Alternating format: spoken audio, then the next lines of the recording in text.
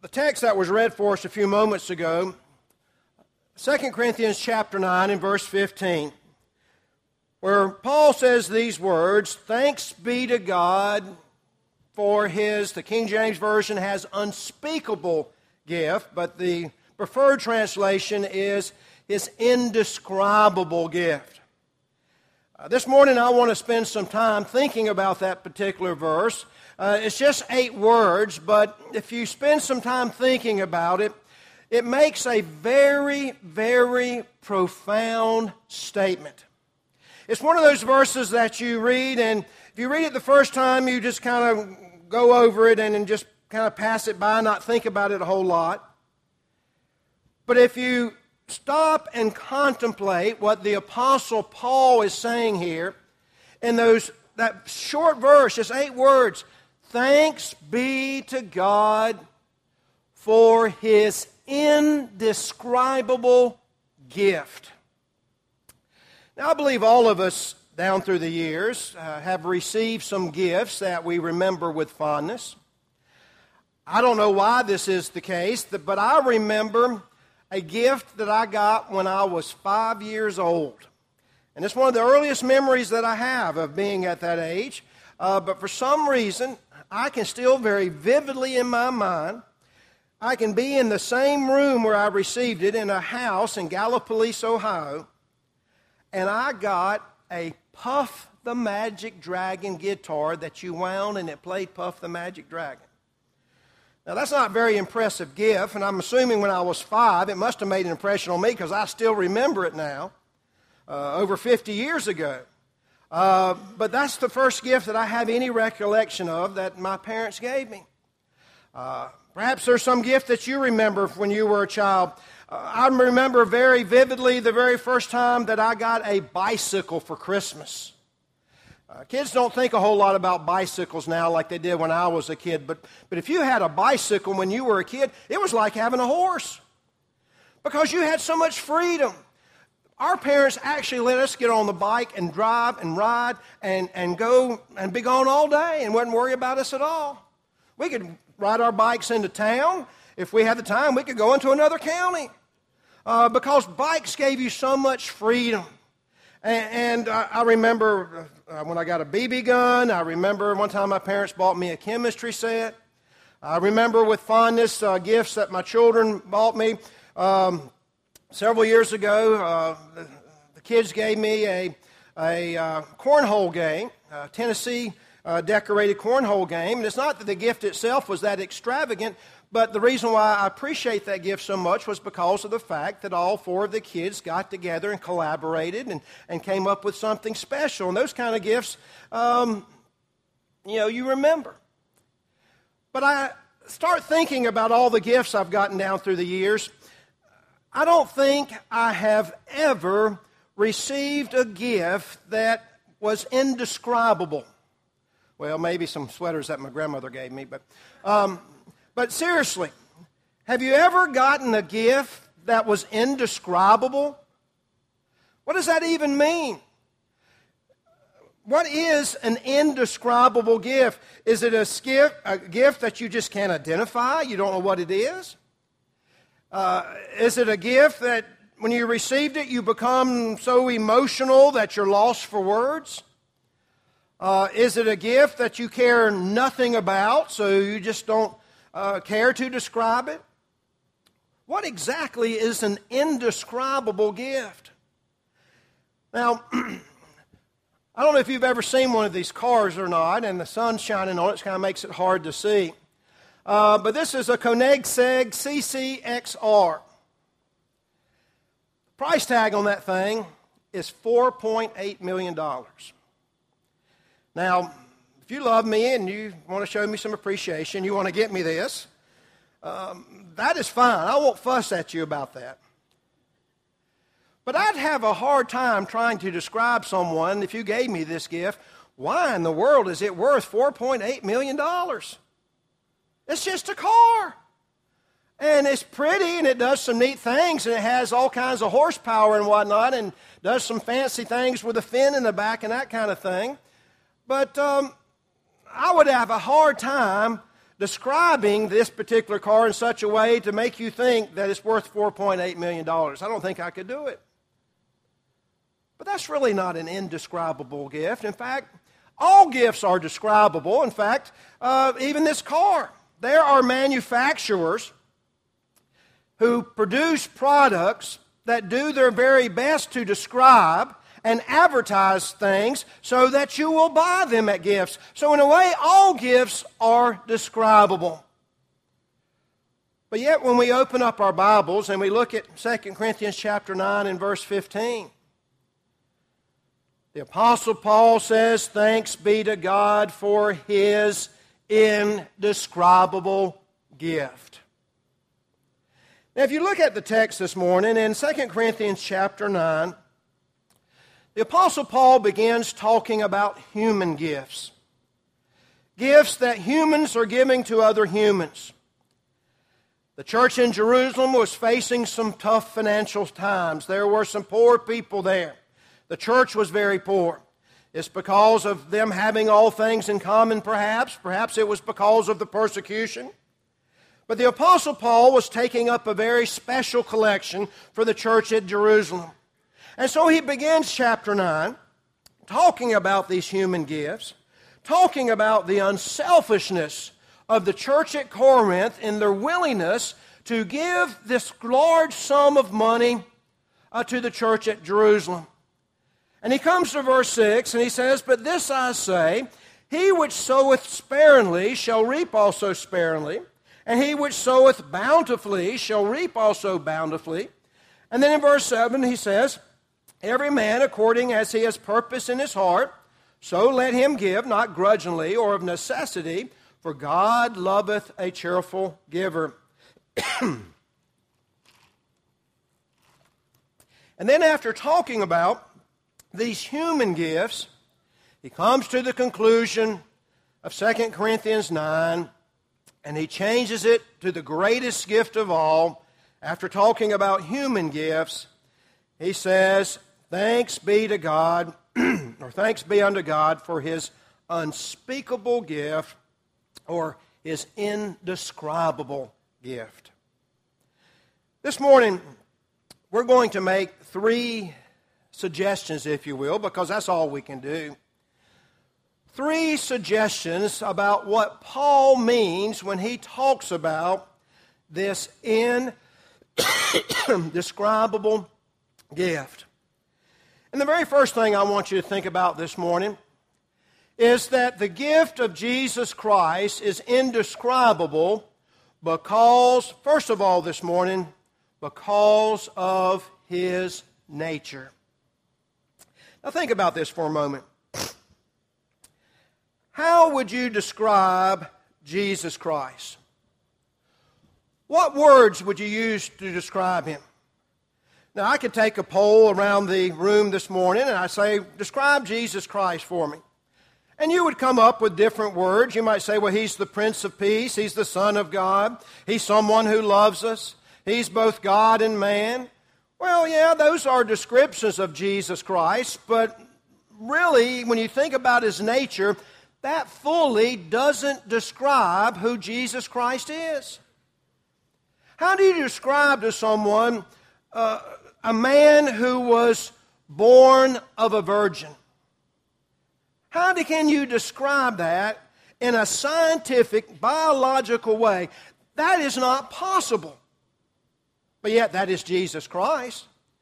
And we can try to explain how that happened. We can say the Spirit of the Lord came upon Mary, and we can talk about all that kind of stuff, but that really doesn't describe what happened. Or how do you describe to someone how that Jesus Christ was 100% fully human, but yet He was 100% fully God? How do you describe someone that the prophet Isaiah refers to Him as being Emmanuel, or God with us? How do you fully describe that? What does that mean? And the reason why we have a hard time describing that is because we deal with the material. We deal with the physical. We really don't have an understanding or fully can appreciate that which is spiritual.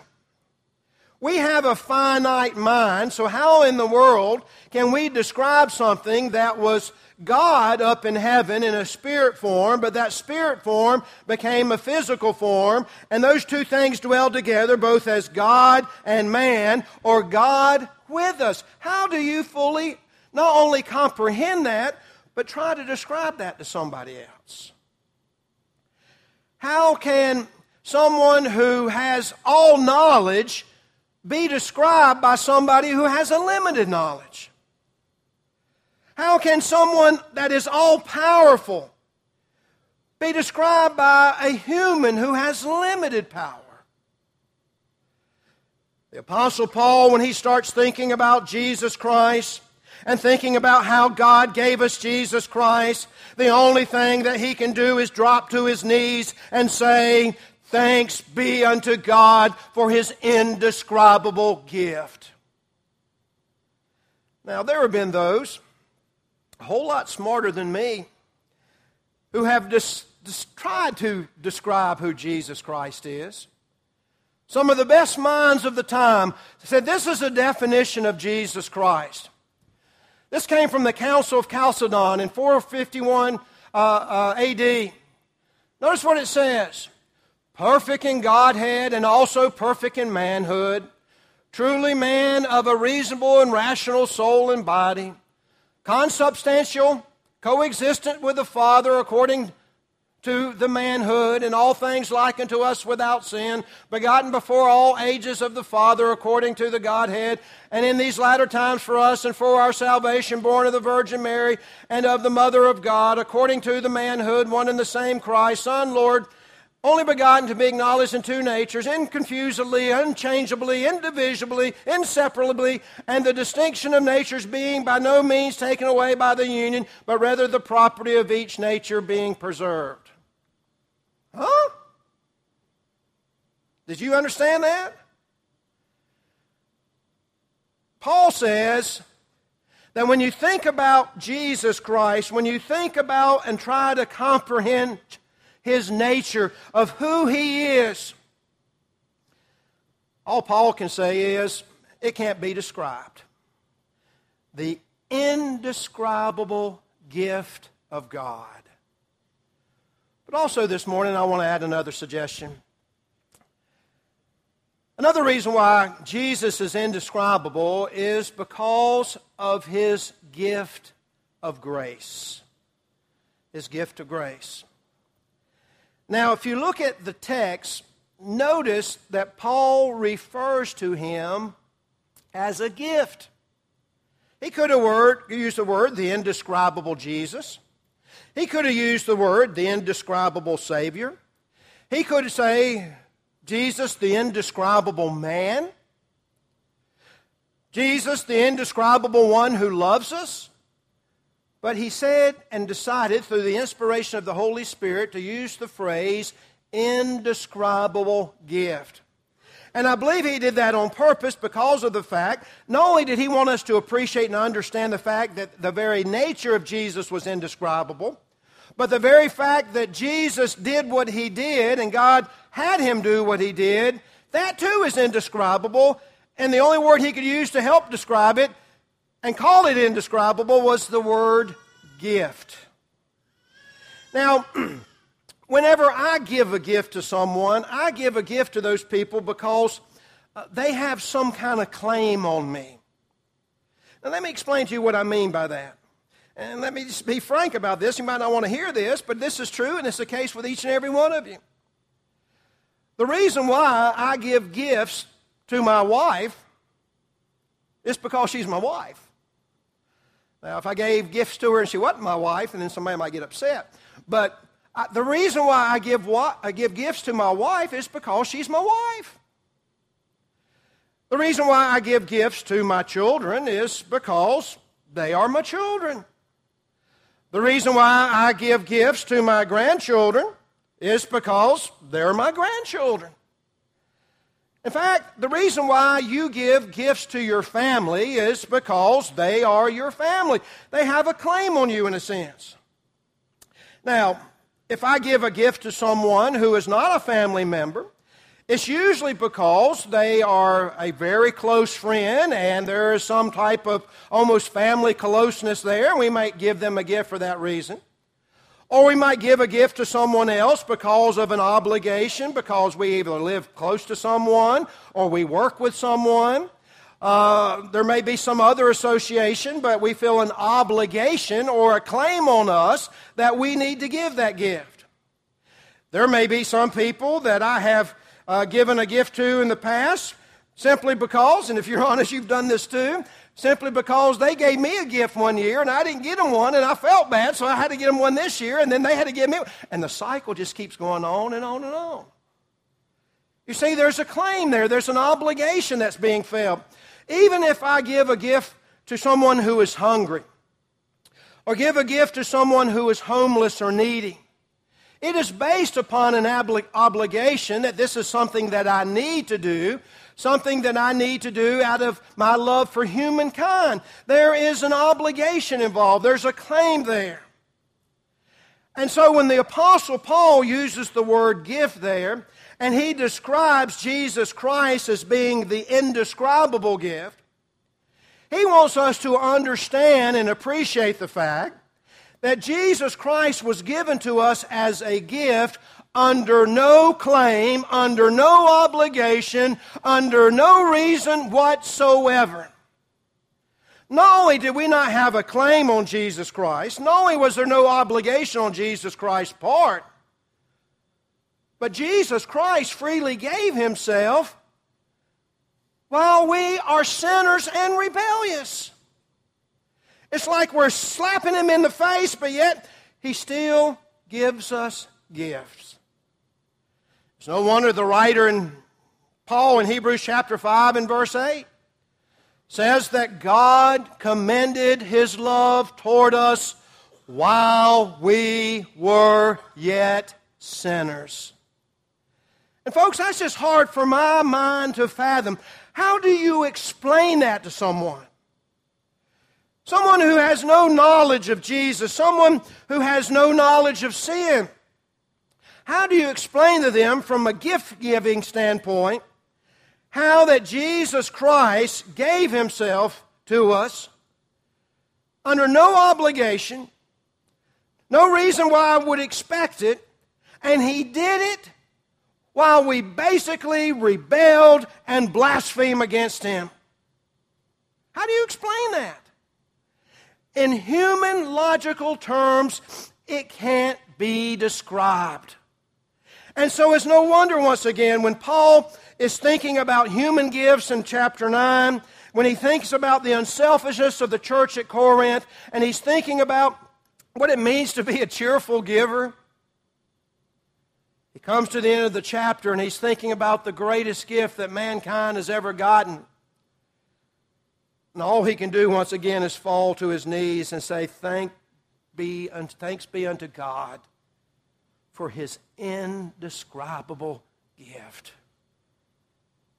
Folks, it boggles the mind when you think about what we have done to God and his Son, Jesus Christ, especially before we became a Christian, but we think about how that we fail him each and every day, but yet he gave us this indescribable gift. It's no wonder Paul just kind of threw up his hands. He says, I can't explain it. I can't describe it. It's unexplainable. But yet, when we think about the indescribable gift, it certainly was the gift of grace. But then a third suggestion, and this is Jesus' indescribable gift because of the effect it has on us. And I want you to think about two things when it comes to this, but before we talk about those two things, I want you to think for a moment, have you ever received a gift that changed your life? That because of that one gift, that from that standpoint, that point forward, things changed. You had different goals in life. Your life moved in a different direction. I was trying to think back over my life, and I can't really think of any gift that I received that kind of changed the course of my life or changed my goals in life. I know, as I mentioned earlier, my parents bought me both a chemistry set one year and a biology set one year where you got to not only do experiments with chemicals, but you got to cut up animals and whatnot. Perhaps they thought this would change my life and turn me into a doctor or a scientist. Well, it didn't work. I remember one year they got me a set of drums, and maybe they hoped that if I beat on them, I wouldn't beat on my brothers. But that didn't work either. But other people perhaps have gotten gifts in their lives that completely changed their lives forever. Because of the gift that they received, they either became a great musician or became a great scientist or became a great philanthropist, whatever the thing may be. My point in this is that the indescribable gift that God has given us, that gift truly has changed our lives. When we accept Jesus Christ as our Savior by humbly obeying what He has set forth as His commands in God's Word, by believing on Him, repenting of our sins, confessing His name, and being buried in the watery grave of baptism, we've received a gift that forever changes our lives. First of all, the effect that it has on us is we get forgiveness of sins. Because of this indescribable gift, I get forgiveness of sins. Now, I know you've heard this so many times from this pulpit and from other people that we almost lose sight of the fact how amazing and how indescribable it is that we get forgiveness of sins. Folks, think about that for a minute. Let that soak into you. This should be the most cherished thing that we hold in our hearts. That God, for Christ's sake, has forgiven us of our sins. How do you describe that to someone? When you think about the sinfulness of mankind, and you think about the holiness of God, when you think about how that I've done nothing to deserve it, when I could do nothing to earn it, how that it was freely given by the grace and love of God, and because of that, regardless of what I've done in the past, regardless of how rebellious and heinous I've been, regardless of how each and every day of my life I'm never ever what I'm supposed to be, but because of the indescribable gift, Jesus Christ, I can have forgiveness of sins. Now, somebody explain that to me. How can that happen? I mean, that's just not right. I don't deserve that. You don't deserve that. So explain that to me. How in the world can that happen? Well, I can't explain it. All I can tell you what 1 Timothy chapter 2 and verse 15 says. The Apostle Paul says, "This is a faithful saying and worthy of all acceptation, that Christ Jesus came into the world to save sinners, of whom I am chief." And if God can save a sinner like the Apostle Paul, He can certainly save a sinner like me. But once again, how do you explain that? How do you describe that? How do you describe that effect on us? Once again, all the Apostle Paul can do is drop to his knees and say, "Thanks be to God for His undescribable, indescribable, unspeakable gift." But there's a second thing I want you to think about as far as His effect on us, and that is, I want you to think about the fact that we now are part of the family of God. And we've been adopted into His kingdom. We are citizens of His kingdom. And we get a heavenly reward. To help us appreciate this, open your Bibles to Ephesians chapter 2. Ephesians chapter 2, and begin reading at verse 11. And I want you to remember that this is a description of who we were before we had this indescribable gift make this effect upon us. This is who we were before we accepted Jesus Christ as our Lord and Savior. This is who we were before we obeyed the commandments that are stated in the plan of salvation. In fact, the text begins in verse 11. He says, "Wherefore remember." Go back in time. Remember what it was like before you were a Christian. You may not appreciate that this was the case before you were a Christian, but this is a description of what you were before you were a Christian. He says, "Wherefore remember that ye being in time past Gentiles in the flesh, who are called uncircumcision by that which is called the circumcision in the flesh made by hands. That at that time," now look at this, that at that time ye were without Christ, being aliens from the commonwealth of Israel, and strangers from the covenants of promise, having no hope, and without God in the world. But thanks be to God, verse 13 comes up next. "But now in Christ Jesus ye who sometime were far off are made nigh by the blood of Christ." Let's look at another passage over in the book of Romans. In Romans chapter 8. Look at the effect now that has taken place because now we have been brought nigh by Jesus Christ. Hebrews chapter 8 beginning at verse 14. He says, "For as many as are led by the Spirit of God, they are the sons of God. For ye have not received the spirit of bondage again to fear, but ye have received the spirit of adoption, whereby we cry, Abba, Father. The Spirit itself beareth witness with our spirit that we are the children of God. And if children, then heirs, heirs of God, and joint heirs with Christ. So be that we suffer with him, that we may be also glorified together." I don't know if you appreciate the full impact of what it means when he says we are children of God, that we have received the spirit of adoption, that we are now heirs of God and joint heirs with Jesus Christ. What he's saying there is, as children of God, we get everything that Jesus Christ received. That's what it means to be a joint heir. What Jesus Christ inherited, we're going to inherit. Now think about that for a moment. Think about what you were before. You were strangers from the covenant of promise. You were aliens from the commonwealth of Israel. You were without Christ and without God. Therefore, you were without hope. And you go from being a stranger and alien